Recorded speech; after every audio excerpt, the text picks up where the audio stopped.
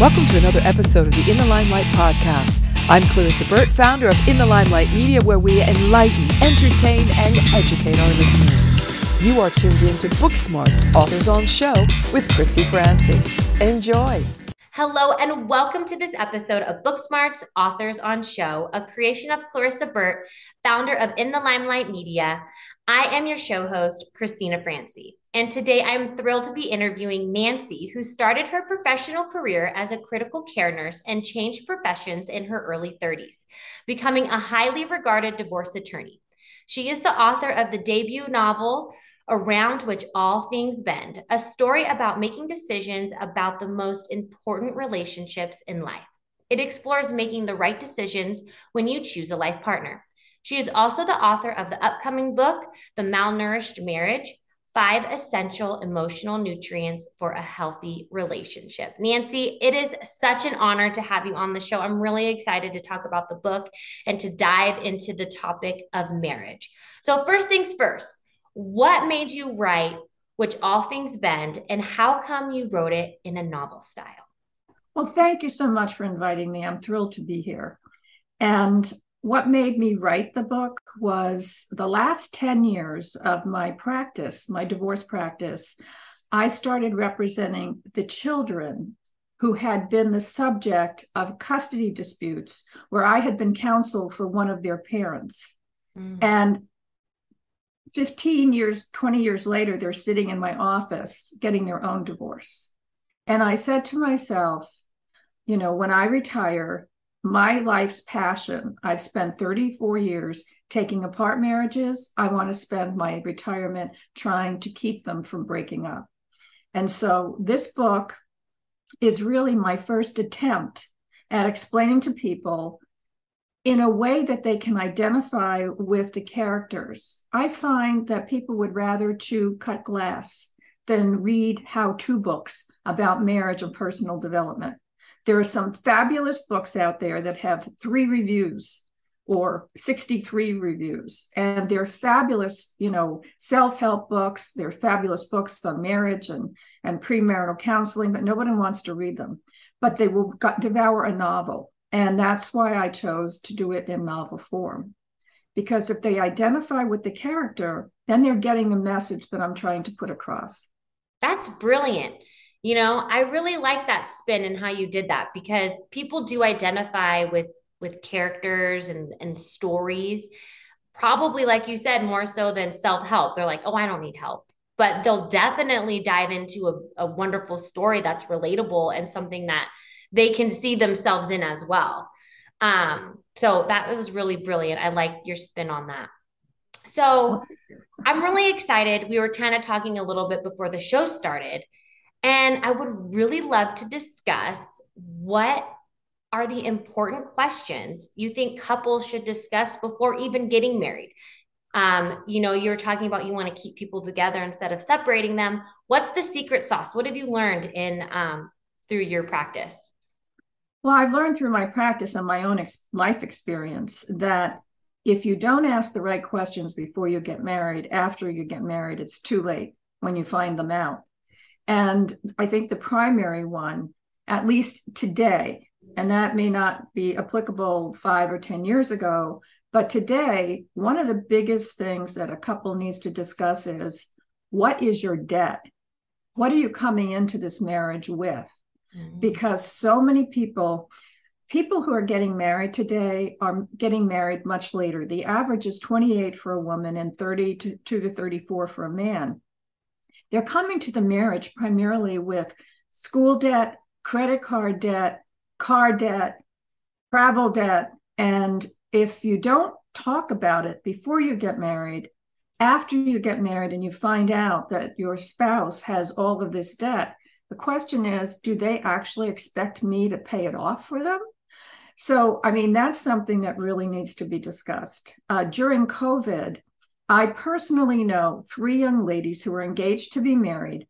And because of COVID, the 2 of them were actually living with their fiancés, but the one decided to live with him because of COVID. And they didn't want to be separated. they three of them found out about debt and or other issues that had not been disclosed to them. And but for the fact that they were together 24/7 and had an opportunity to see things coming to the house or on the computer, that they discovered that they would not have known. And they broke off the engagements. All three of them did. Oh, and they wow. feel much better for the fact that they found out that they were being deceived.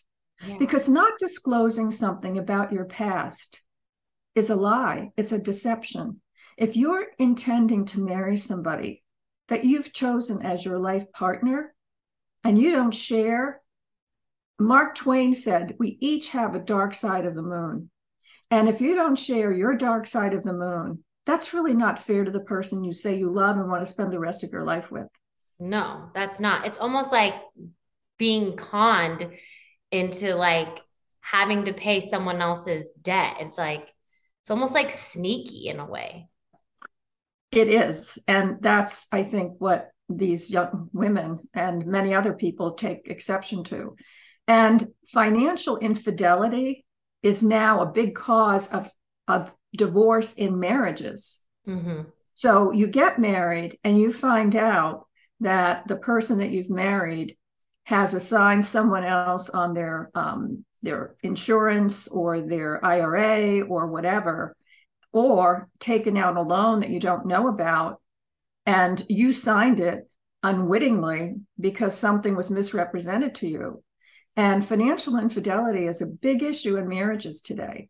Mm-hmm. So I would really caution people who are thinking about getting married to do some premarital discussions. The next thing that you have to discuss before you get married is, what is your communication style? Mm-hmm. Are you somebody, and if you don't learn this while you're dating them, sit down and have the discussion. If you haven't seen it with your own eyes, you need to explore it. Are you somebody who just, decides you're based on your gut instinct, or are you somebody who really ponders and thinks and explores and does some research about an issue? Because inevitably, no matter how much you love this person or think you love them, and we'll discuss that in a minute, but how much you love them, it is inevitable. We're human. We're going to have disagreements. We're not marrying the same person of a family of origin. If you are, you got bigger problems than that. But in any event, you're not from the same community. Sometimes you're not even the same color or the same culture, mm-hmm. and you're going to have differences. And so really figuring out how you're going to resolve these conflicts before you get married. I have counseled many, many young couples about premarital counseling before they get married. And I say, if you haven't had one enormous fight, delay the wedding, because you have to have one big fight to find out how you fight. Exactly. Because you're going to find out after you're married, and it can destroy your marriage if you have the kind of response that's contemptuous, ridicule, criticize, name calling. If that's the kind of response you get in a conflict before you get married, it's the death knell of your marriage after you get married. Oh. John Gottman, who is the world famous researcher, without question, on relationships, says that he can tell if a couple who he's counseling and doing a study on is going to get divorced if they show contempt towards each other, meaning eye rolling, looking away, detachment, name calling. And he says it's not what you fight about, it's how you fight. Mm-hmm. So that is the other really big critical issue. Finances, how you communicate, and remember that everything that you are, you inherited from your family of origin. Mm-hmm. So if you came from a really dysfunctional family where your parents really didn't get along, but they stayed together, you never saw any, positive results in a conflict, you're going to carry that with you to your next relationship. Mm-hmm. And there may be some need to go to premarital counseling which, by the way, Brides Magazine in June of 2022 is recommending all couples go to Brides premarital counseling. This is Brides Magazine, who's in the business of making sure people get married. Exactly. Now it really tells us where we are in society and marriage, but it's important. I didn't do premarital counseling, which, I kind of wish I did. And I didn't have like the huge, enormous fight before, getting married, and then we figured out how we fought after it. So I think that these are really great because I think a lot of people do miss these steps because they want to be on like their best behavior sometimes. Well, that's natural because there are 3 stages of falling in love. Mm-hmm. And the first stage is that, obsessive. It's basically, a very motivated by the species to reproduce. So it's motivated by sex. You're really looking for somebody to sexually partner up with. And what happens in that stage chemically is that dopamine is really pumping in your brain. And your brain on dopamine, it activates the same area of the brain that is activated when you take cocaine. Mm-hmm. So you're in a natural high. You remember John Denver? I mean, you probably don't, you're too young, but he was a famous singer. And he used to call about mountain high, and talking about being high. Mm-hmm. Well, on dopamine, you're high. And mind you, you cannot enter into a legal contract if you're drunk. But you're love drunk on dopamine, and you walk up the aisle or you walk up wherever on the beach or wherever you're getting married, and you say, I do, and commit to a contract. Marriage is a contract. Mm-hmm. And you're committing to that high on dopamine. And dopamine only lasts 18 to 24 months because the body has to detoxify that dopamine, and the body cannot stand a long-term level of that kind of high. So the next stage is when serotonin, which is a calming chemical, a hormone, calms you down and you start to become much more intimate in the relationship, mm-hmm. feeling a closeness. Again, most of it is generated through sexual closeness. But it's a stage in your relationship where you think it's going to be okay, even if you've had a fight or two. Mm-hmm. And then the third stage is when you bond. And that stage is when the chemical oxytocin kicks in. And oxytocin is the premier bonding hormone. Every woman who's had a child has heard the term oxytocin from her OBGYN, I'm sure. Oxytocin is what starts labor. Oxytocin is the hormone that's secreted that helps you bond with this baby. And oxytocin is what helps you bond with this person that you decided you were going to marry that now maybe you're having second thoughts about. Yeah. But you're still bonding with them for various reasons, primarily through the help of oxytocin. So when you say, you should look, you should have seen things, or I knew that there were red flags, but I thought it would change after we get married. It doesn't change. No. And when you see those red flags, what you really need to do is to figure out if there's something that you can really tolerate long-term. I often tell my clients when they come into the office for an interview about their marriage is not going well at all. They're not totally sure that they want to get divorced, but they want to know what happens if they do get divorced. Mm-hmm. And I always tell them, what you're telling me is that you're having the same argument over and over again, and you're not getting any resolution. And it's like you're in McDonald's banging on the counter. I want a steak. I want a steak. You're not going to get a steak in McDonald's. Yeah. So if you keep asking this person who you still have this conflict over and over with, think about it. Think about yourself being at McDonald's, banging on the counter, asking for a steak. You're the one who looks like the fool. I know. I look like the Looney Tune. For sure. Well, I doubt that, but I say, if you think you can, you need steak instead of hamburger, you're in the wrong relationship. So you have two choices. Either compromise and decide that you're going to eat hamburger the rest of your life and give up on that argument that you keep having over and over again, because there's not going to be any resolution from what you're telling me, or be brave enough, have enough courage to change. And change is sometimes good. Divorce is not necessarily the end of everything. It can very much be a beginning. A breakup can be a wake up. Mm-hmm. And you can, I tried very hard, primarily because of my nursing background, to look at my clients holistically and help them get through that heart-wrenching period when you feel like you can't eat, you can't sleep, you're so sick about the fact that you've had this failed marriage or failed relationship. And it's even worse if you've been dumped by somebody that you trusted, you gave your heart to, and you thought that this person was going to respond by protecting you, by loving you, by standing by you during the hard times. I know from personal experience, I got dumped for somebody 20 years younger. Oh, wow.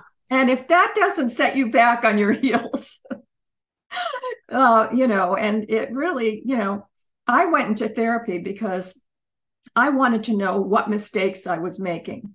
I didn't want to make the same mistake if I decided ever to get married, which at the time I thought I was never getting married again, but subsequently met the person I should have married the first time. Yeah. And, I'm exceptionally happy right now. But I went into therapy for a year and a half.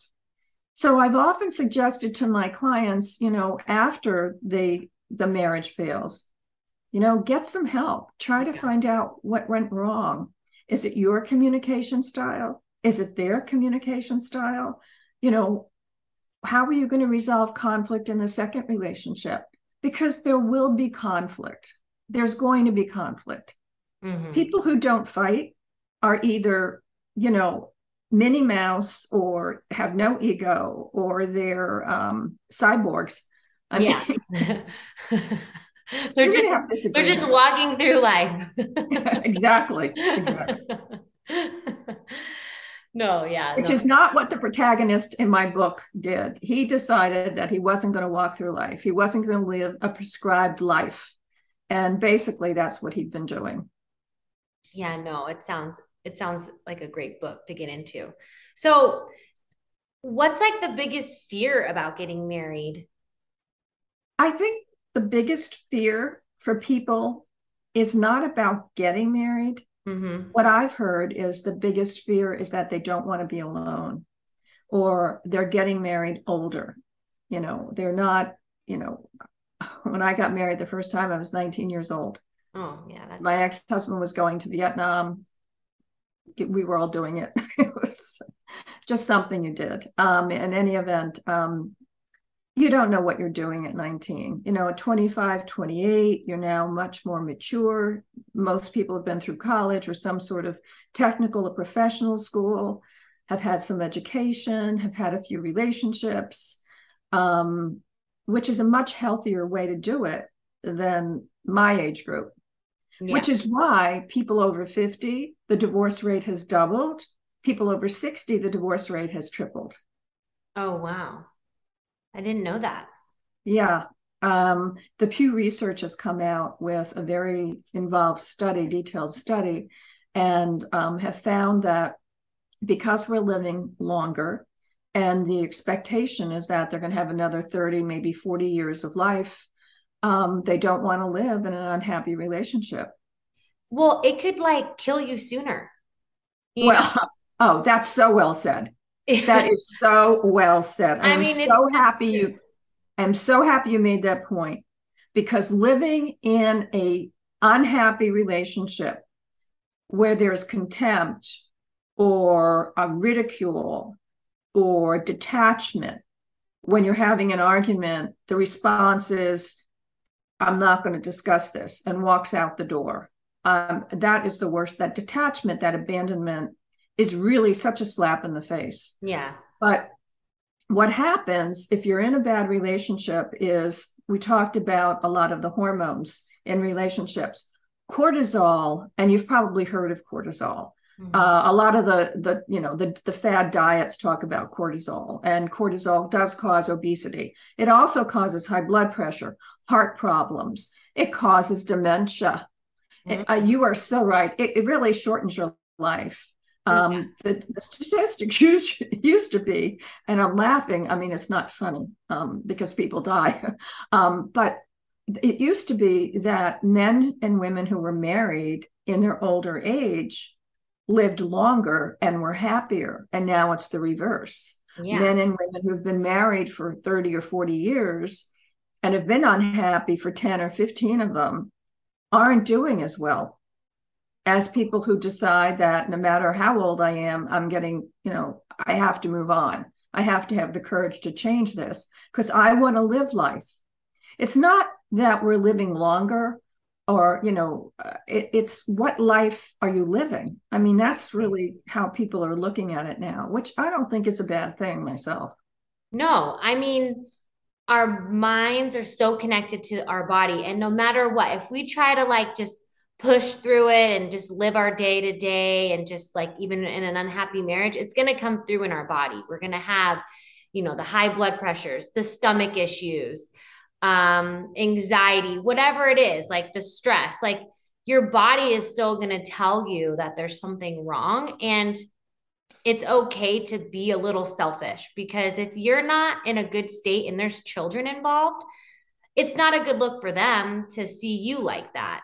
And I think it's fair for the children to see something healthy, strive for a healthy relationship so then they don't repeat the same cycles that you're repeating. Like you said in the beginning, sometimes you'd have the children coming after and then they're getting their divorces. So my other question too is what are your thoughts on prenups and stuff before getting married and discussing all that? Do you think that every couple should have it, or do you think it's preference, just depends? What are your thoughts? Well, my thoughts are whether you execute a prenuptial agreement or not, you should go through exactly the same steps that you would go through if you were actually going to sign a prenup. And that is to disclose all your assets and your debts, to disclose, potential inheritances, what your life plan is. Are you going to stay with the same company, or is your plan to start your own company? And are you expecting us to fund that company? And God forbid we get divorced. Are you expecting that I'm not going to get anything out of it? If I've given you money to start this company or participated in it. There are so many issues associated with the contract of marriage. And every state, there are 47 states and 3 commonwealths, and every state and commonwealth has already written a prenuptial agreement for you. It's called their divorce code. So unless you do an agreement, a prenuptial agreement, and you take control over what's going to happen when you get divorced, the state's going to do it for you. And you may not be as happy with what the state says as what the two of you will agree to. So I think it's a lack of real education. Although, having said that, there's a big caveat. And I think I mentioned the Bride magazine article, and I think it was in that article. And if it wasn't, I read it some in a research paper. The American Association of Matrimonial Lawyers recently did a survey, and they surveyed 15,000 lawyers who practice just matrimonial law. And they found that there's a 31% increase in prenuptial agreements among millennials. Yeah. I have. I'm in one. Millennials are so smart. I mean, people denigrate the younger generation. I haven't seen that. I've seen the opposite. I think they're smarter. They're smart whips. I mean, the women are educated. They've seen perhaps their own families go through or what their mothers or fathers went through in a divorce, and that's not going to happen to them. So I applaud it when people actually, if they don't actually execute the agreement, they go through the steps to explore what each of the parties who are going to enter into a contract for life, allegedly for life. They hope for life. How is that going to work if we don't make it? Yeah. I mean, if you think about it this way, have your audience think about it this way. If you got on an airplane and the pilot announced over the loudspeaker, we have a 50% chance of making it to our destination. What would you do? Get off that plane. That's the same percentage that you have of having a successful life destination with the person that you're marrying. Oh, I'd get off the plane. I mean, I ain't taking no 50-50. Or make sure you have a parachute. Oh, yeah, something like I need plan B. But if it's just you got this or this, it's like, okay, well, I'll just take the next flight then maybe. Well, and the next flight would probably have a prenuptial agreement in it. What I'm trying to say is that be realistic. I mean, the Disneyfication of marriage in this country is not helping anyone stay married or deal with all the issues that are involved when you do get married. And there are many issues that will arise that you can't foresee because life changes. Things happen. Mm-hmm. Sometimes people get sick. Yeah. Sometimes you lose your job. Sometimes there's a pandemic, for God's sakes. I mean, be another one. We don't know. You know, life is a journey, they say, and it is a journey. And we want somebody to be with us, to watch our back, to help us. When we feel like falling down, pick us up.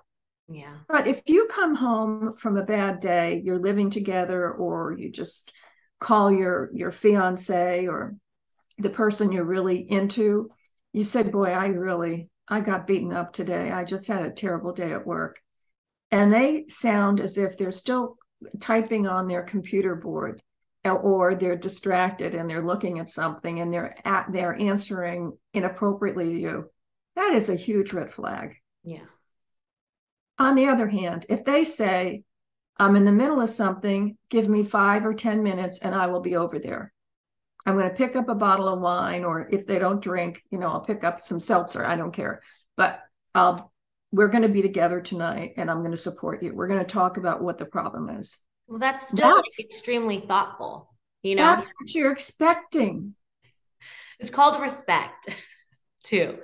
I think one of the big things though, is if you're in a relationship with someone and they degrade you and they call you names and they devalue who you are, that can be very taxing on your body, on everything. And I mean, that's like a big red flag for me,